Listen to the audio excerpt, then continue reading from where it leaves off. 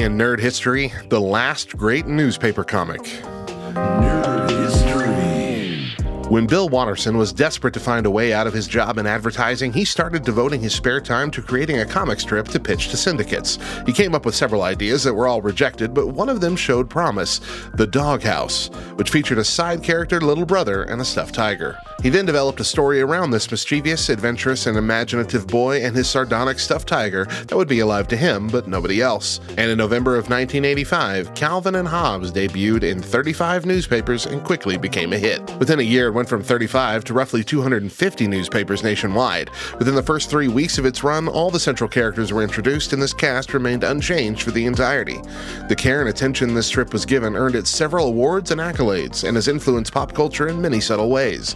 With ongoing stories featuring alter egos like Spaceman Spiff and Stupendous Man, as well as elements like Calvin Ball, cardboard boxes being used in imaginative ways, and gruesome snowman deaths, the strip got popular fast and remained so its whole run.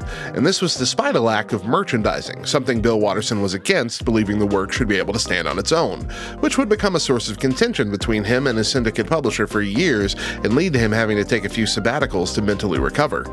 After returning from his last sabbatical in 1994, Bill informed his publishers and newspapers across the country and world that 1995 would be his last year with creating Calvin and Hobbes, with his final comic being published on Sunday, December 31st, 1995.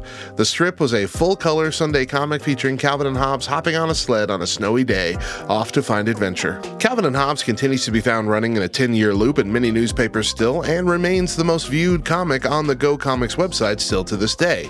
And as one critic put it 10 years later in 2005, the end of Calvin and Hobbes has left a void in the world of newspaper comics that no one has been able to fill. You can pick up the entire 10-year collection in a nice hardcover 4-volume set on Amazon for about $70 at the time of this recording. Why not go to smile.amazon.com and choose Love Thy Nerd as your charity of choice while you're at it? That way you can support LTN when you buy this set or anything else on Amazon without costing you a single extra penny. I'm Radio Matt. See you next time for more Nerd History.